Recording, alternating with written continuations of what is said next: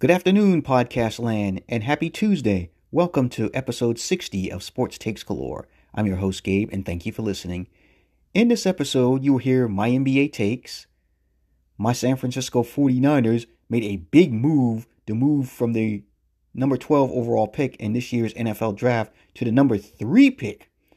So what this means for the Kyle Shanahan, Jon Lynch era in San Francisco and for Jimmy Garoppolo.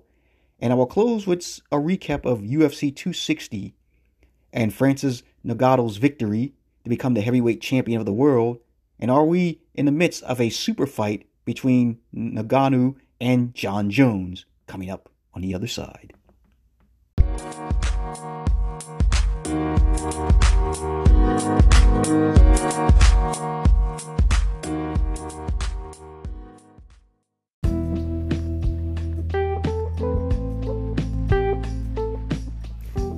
And now, without further ado, let's get right into it. I'm going to start my opening take in the NBA. I'm going to start off with my team, the Los Angeles Lakers.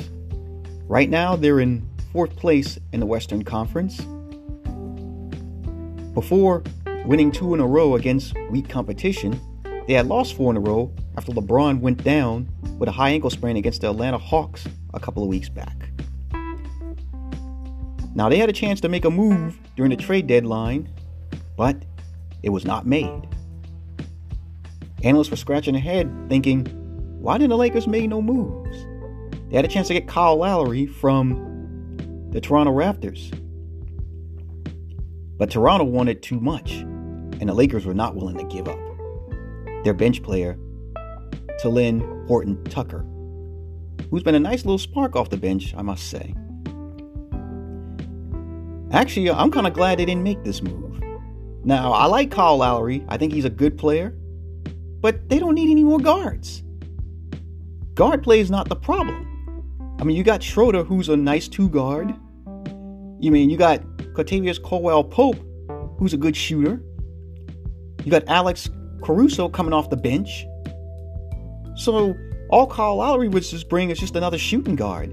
They don't need that. But the Lakers waited patiently and got their man.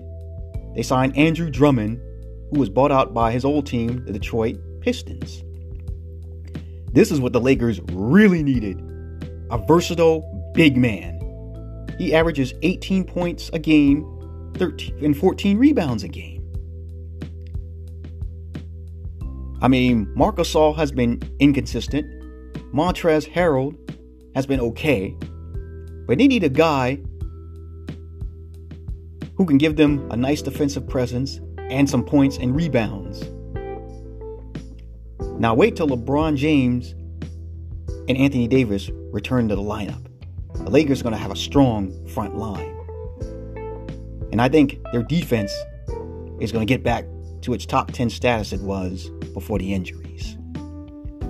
So, right now the Lakers are in 4th place in the Western Conference.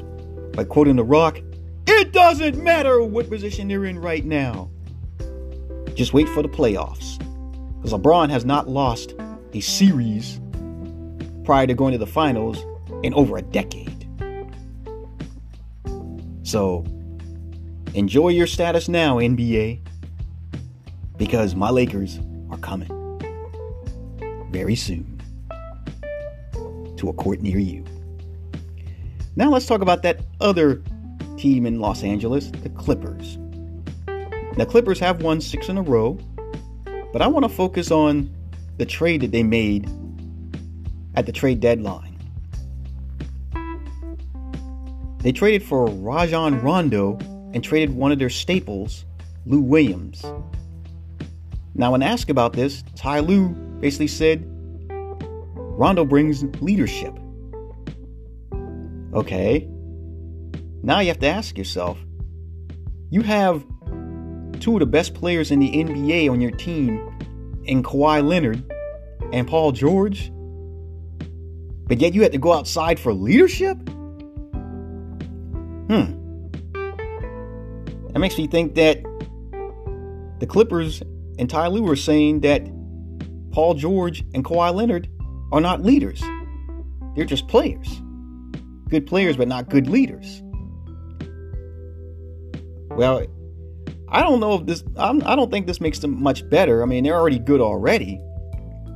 But as I said before, and I'm going to keep saying it, the Clippers will only be judged by what they do in the playoffs. So adding Rondo doesn't change that.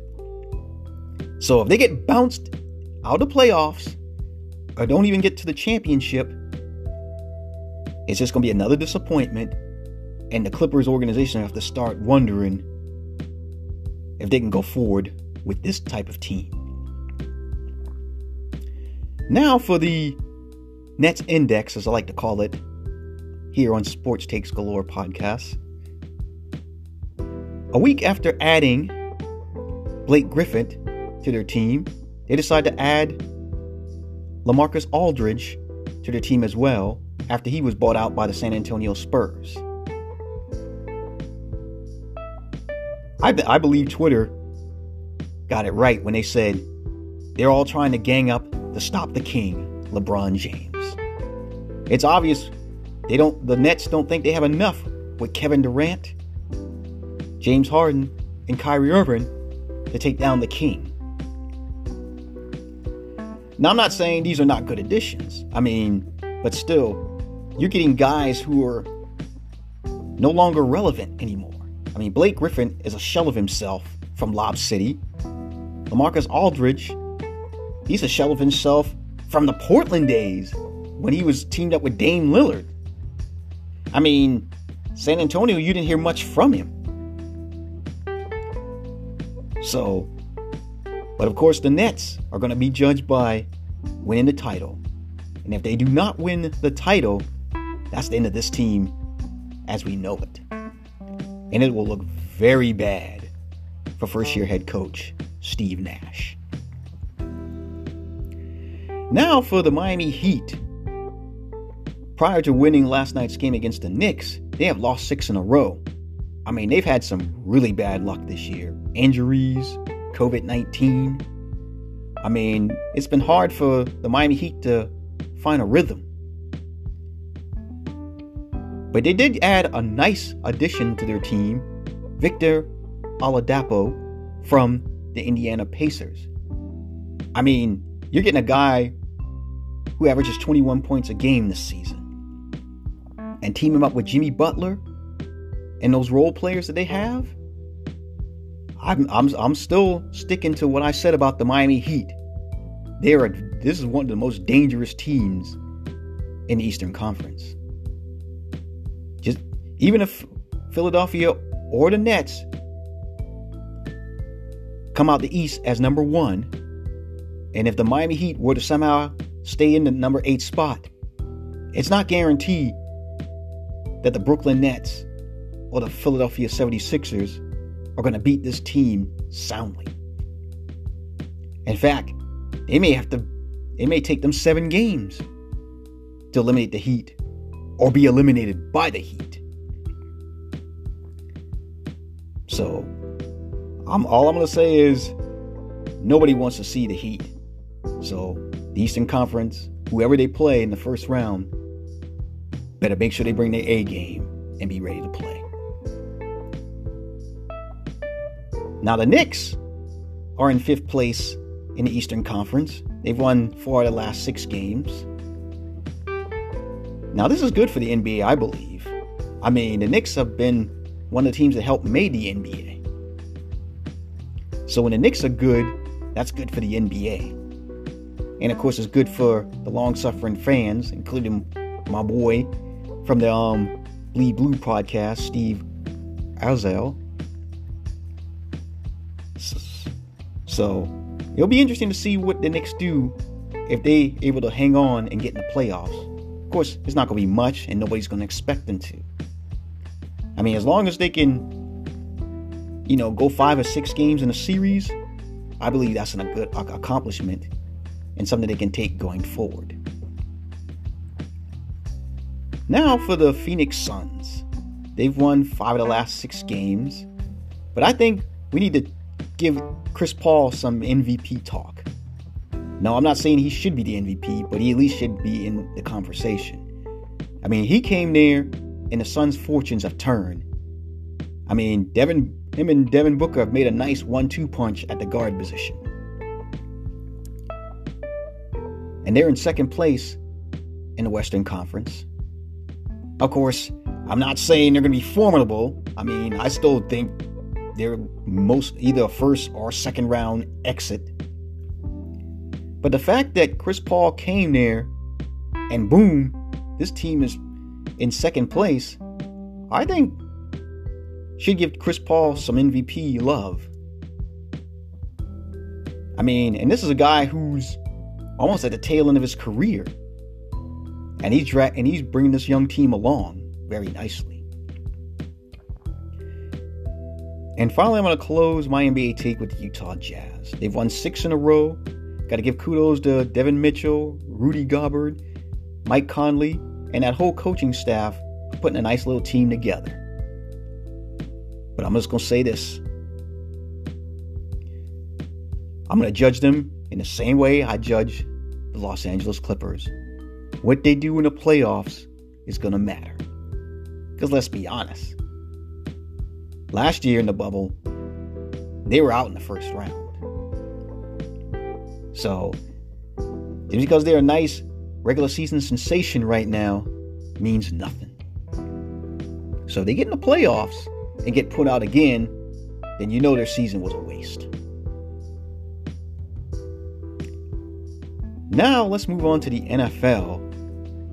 And as I said in previous episodes, the offseason never seems to disappoint. I'm going to talk about a move that was made by my team, the San Francisco 49ers. What I believe is a move to define the legacy of Kyle Shanahan and John Lynch's time in San Francisco. The Niners held the 12th overall pick in this year's NFL draft. They decided to trade that number 12 pick along with a 2022 and a 2023 first round pick and a conditional third round pick in 2022 to the Dolphins to move up to number 3 overall in this year's NFL draft. Now, here are my thoughts. This was clearly a regime-defying move. You're going in year 5 of the Kyle Shanahan and the John Lynch era in Santa Clara. They know that they need a quarterback. Now, I've been a big supporter of Jimmy Garoppolo and still am. But you have to face the fact that 2 of the last 3 seasons, he's been injured. So, I think the Kyle Shanahan and John Lynch looked at this and think, hey,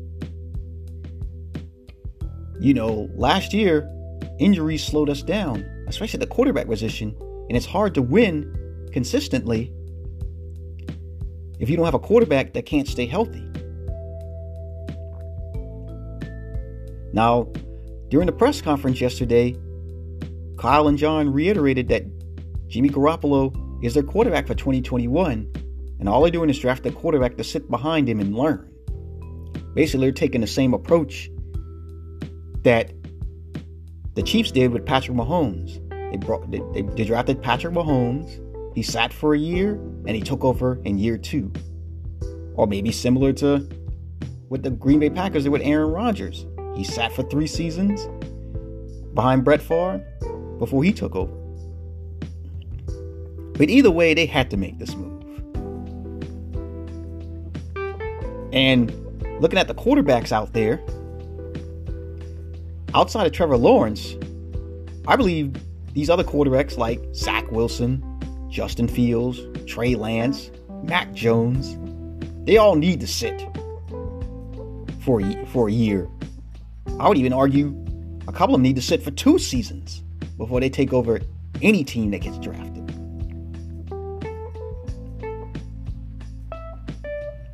Now, for me, I'm just gonna put it out there. The guy I hope the Niners pick is Justin Fields. Now, yeah, Justin Fields has some issues. That's why I say it's good he sits for a year or so and learn behind. But I think he has what it takes to succeed in Kyle Shanahan's offense. The simple fact is, I believe that the reason that Kyle Shanahan passed up on Patrick Mahomes and Deshaun Watson is I believe he's still scarred by RG3.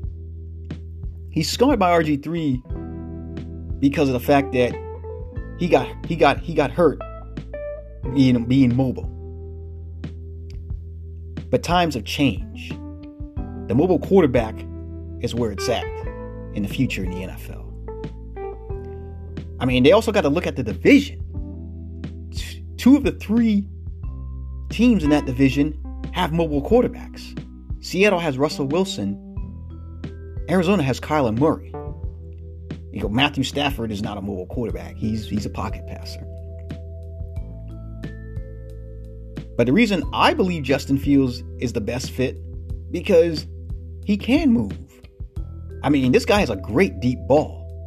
Now, I admit he does have issues seeing the field, but that can be corrected. Of course, they got the Niners with Trey Lance, and even Zach Wilson or Matt Jones. I'm sorry, but Trey Lance, for me, he needs 2 seasons to sit. I mean, if the 49ers go in this direction, they better keep Jimmy for 2 more seasons, as far as I'm concerned. If they go with Zach Wilson, I'd say the same thing. He needs to sit for 2 seasons too. I'm sorry, but this guy's a one-hit wonder. I mean, there's not a lot on tape to make you think that he could excel in Kyle Shanahan's offense, in my view. As far as Mac Jones go, I think basically you're getting Jimmy Garoppolo 2.0. Yeah, I said it. Because he doesn't move around. And isn't part of the reason why Jimmy got hurt is because he's not a mobile quarterback. Now, I get mobile quarterbacks get hurt too, no doubt. I mean, not saying Mac Jones is not going to be a good quarterback, but I don't see Mac Jones as a starting quarterback, to be honest with you. I basically see him as a career backup. I mean, yeah, he had a lot of good players on his team. He was surrounded by Alabama. I mean, he got 2 receivers that are going to go in the first round. I mean, he has a nice little running back in Najee Harris. But remember, he got beat out by Tua and Jalen Hurts at Alabama. So I really, as a Niners fan, I mean, not everybody's going to agree with me, and that's fine. We're going to agree to disagree. That Mac Jones is not a sexy or excitable prospect. I mean, now they pick Trey Lance and they pick Zach Wilson. I won't be too excited about that, but I can tolerate it. I just believe Justin Fields is the best fit because I believe his upside is a lot greater. Now I'm going to close with UFC. This past Saturday, we saw a new champion was crowned in the UFC heavyweight division, and his name is Francis the Predator Ngannou. Ngannou knocked out the champion Stipe in the second round, and I mean, it was a vicious knockout. I mean, he hit him, he hit the ground, and of course Stipe's leg broke and bent back, so I assume that's broken. That'd look ugly. And the fight was stopped in the second round. Now it was like night and day from the first time these two men fought, as Stipe basically dominated Ngannou with his wrestling, basically wore Ngannou out, and won a decision in the 5th round. Now, when this fight happened in the first round, I mean, Stipe did try a takedown, and Ngannou was able to block it. And I believe that right there set the tone. Because I was talking to one of my best friends about this fight, and one of the things we agree was Ngannou needs to make sure that he's able to stop the takedowns. And he even said it, my friend, that if Ngannou gets one good shot, Stipe would be sleeping. Well, he didn't put him to sleep exactly, but he put him down to the point where he hit the ground. He got one shot in, and Herb Dean had to stop it. So congratulations to Francis the Predator Ngannou on avenging his earlier loss to Stipe and becoming the heavyweight champion of the world. But now, all the talk is buzzing about a possible heavyweight title super fight. That's right. Francis Ngannou versus the best pound for pound fighter in UFC, Jon Bones Jones. But of course, this would be Jon Jones' first fight as a heavyweight if this fight were to occur. Now, of course, you add some people are skeptical and thinking Jon Jones is afraid to fight Ngannou. Even had Dana White being skeptical about it. But Jon Jones said, show me the money and let's get it on. Now, this is the one thing I can say about UFC, and that's why Dave jumped over boxing. Dana White will give the fans what they want. Now, even though he's expressed some skepticism that Jon Jones really wants this fight, he knows there's some dollar signs if he makes this fight happen. He knows all of us UFC fans want to see this fight. Trust me, I'll be wherever I need to be if this fight were to occur. I mean, the only thing I'd be concerned about, because Jon Jones is actually my favorite UFC fighter, that is he going to be able to handle all that weight as a heavyweight? I mean, Jon Jones is definitely a good striker, and he's also a good wrestler.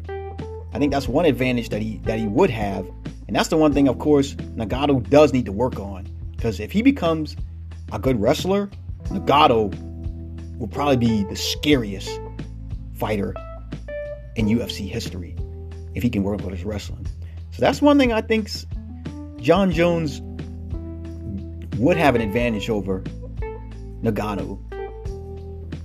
But with all that weight, will he be able to move around the same way he did as a light heavyweight? That would be my question. But come on, Dana. Jon Jones said, show him the money. Let's make the fight happen. So, and you're known for giving us the fans we want. So, don't let us down now. Let's see this fight. I'm going to end on this note also in UFC. It looks like we're going to have a trilogy, as Dennis Poitier and Conor McGregor looks to be signing a contract to fight for a third time. Of course, McGregor won the first fight in the second round pretty easily. And the second time around, Dennis Poitier dominated McGregor, basically killed him with those leg kicks, and then finally knocked him out for the first time in his career. So why not? Let's see it. If this fight occurs, it's going to happen in July. Oh, what a great fight for the summer. So kudos to UFC for giving us fans what we want. I mean, who doesn't want to see a third fight to see who is the better fighter out of McGregor and Poitier. And I believe we're going to see that super fight that we're all calling for with Francis Ngannou and Jon Jones. So stay tuned. Now this will conclude episode 60 of Sports Takes Galore. I'm your host, Gabe. Thank you again for listening, and thank you for downloading. I appreciate it. You can follow this podcast on Spotify, Apple Podcasts, Google Podcasts, and other podcast platforms. You can follow me on Twitter at ggsports13. I'd like to thank you, everybody, again for listening and downloading. Have a wonderful afternoon, and I'll talk to you again this week. Bye-bye.